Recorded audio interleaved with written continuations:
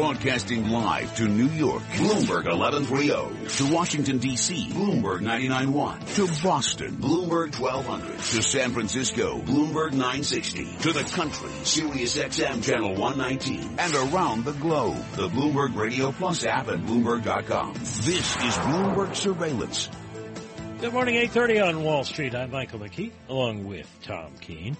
Economic indicators are brought to you by Commonwealth Financial Network. When it's time to change the conversation, talk with a broker-dealer RIA that's ready to listen. Call 866-462-3638 or visit commonwealth.com to learn more. No 8:30 indicators today. We do have a report on existing home sales due out at 10 a.m. this morning. Forecast to rise 3.9%. Of course, we were forecast to see an increase in housing starts yesterday. That did not happen, so we'll see what happens with existing home sales. But since we haven't got any bad news, it's a perfect time to talk to Chris Rupkey. It is, because he's been optimistic, so we don't have any counterfactual for him here so far this morning. He's chief financial economist at Bank of Tokyo Mitsubishi. The housing numbers, the housing starts numbers that came out suggest that maybe the bloom is starting to fall off the rose for housing. How do you see it, Chris? Where are we in terms of housing and its contributions to the economy? Yeah, it's one of those indicators. Well, first off, housing permits as opposed to starts go in the lead index of leading indicators. It's an important indicator.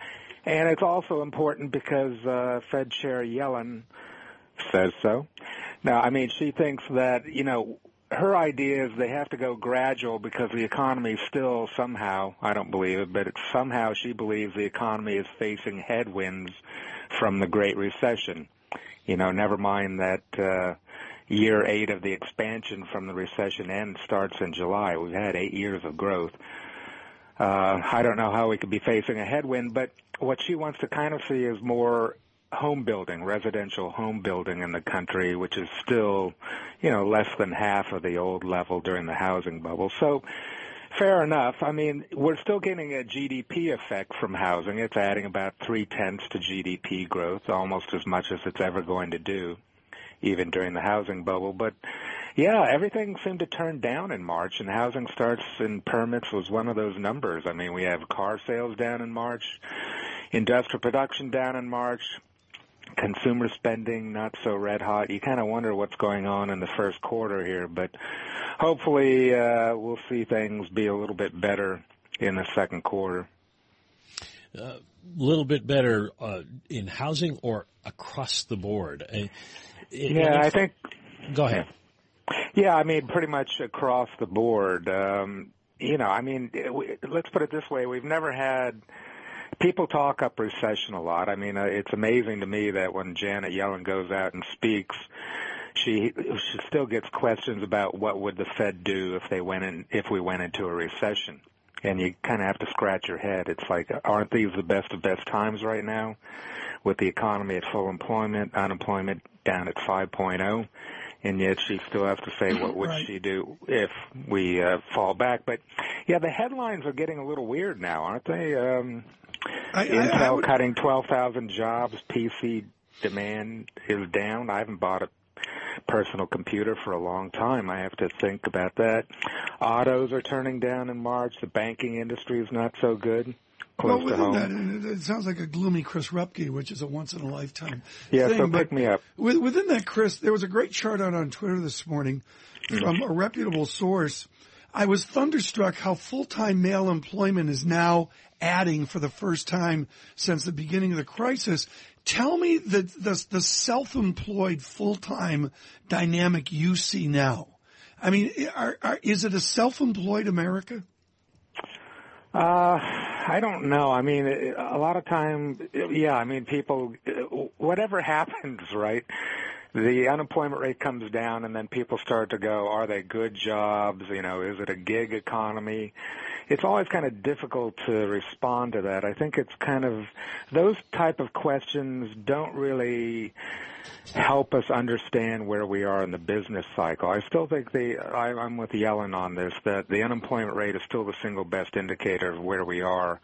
And these other side issues, wage inequality, things like that. That's different. Are they good jobs? Bill Clinton that put that out the first time. Yeah, they're jobs, but are they good jobs? I don't know if economics or, understanding where we are in the business cycle, whether that helps our understanding of where we are. I don't see a lot of slack out there in the economy based on how we've done it for 30 or 40 years of watching the economy. Well, if that's the case, then what turns things around? That's the key question. Well, that's an interesting question here. Sometimes you kind of wonder, is the cycle broken?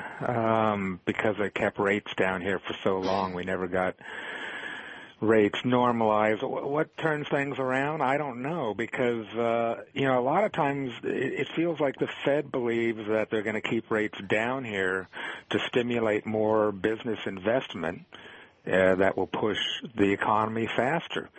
We're facing some headwinds, I think. But I would argue that it's been 8 years since the end of the last recession that a lot of companies have ordered all the equipment they're going to need for some time to meet the demand for goods and services from consumers. And, we're kind of closer. I don't know if it's closer to the end of the cycle.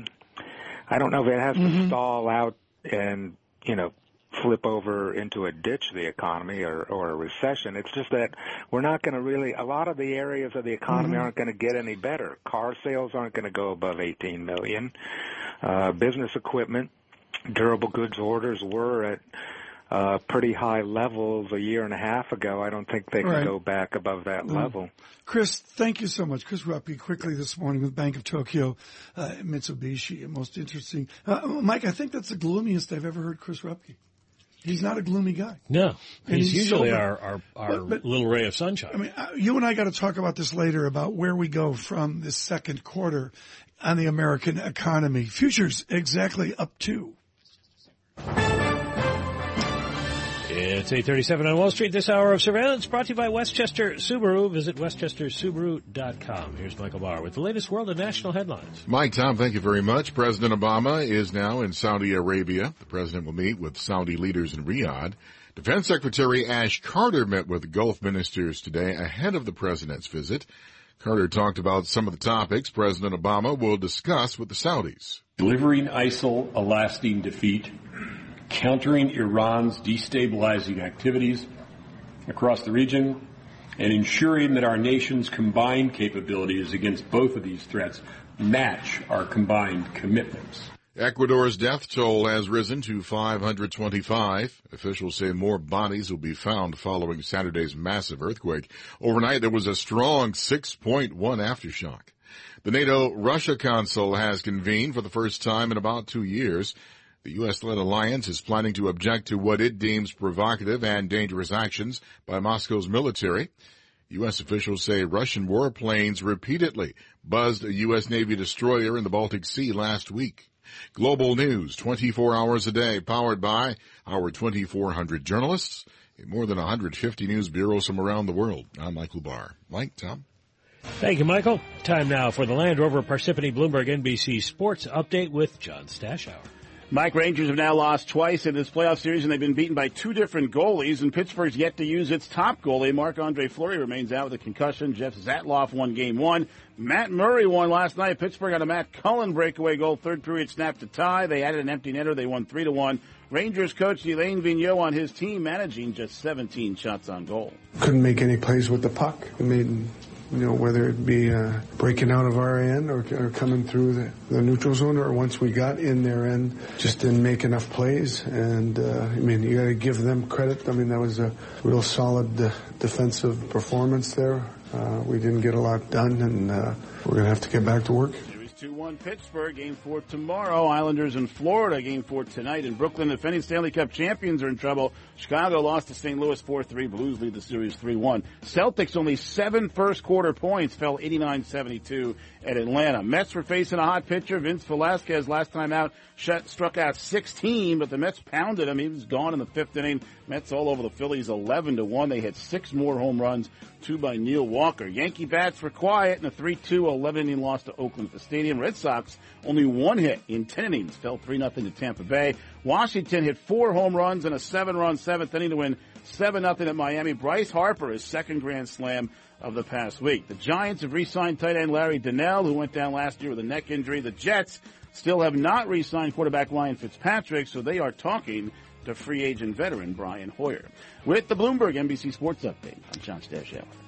John, thanks so much. Appreciate that. We've got a really special treat for you folks with the president in Riyadh and then the president moving on to London for birthday festivities for the Queen, and I believe to Germany after that.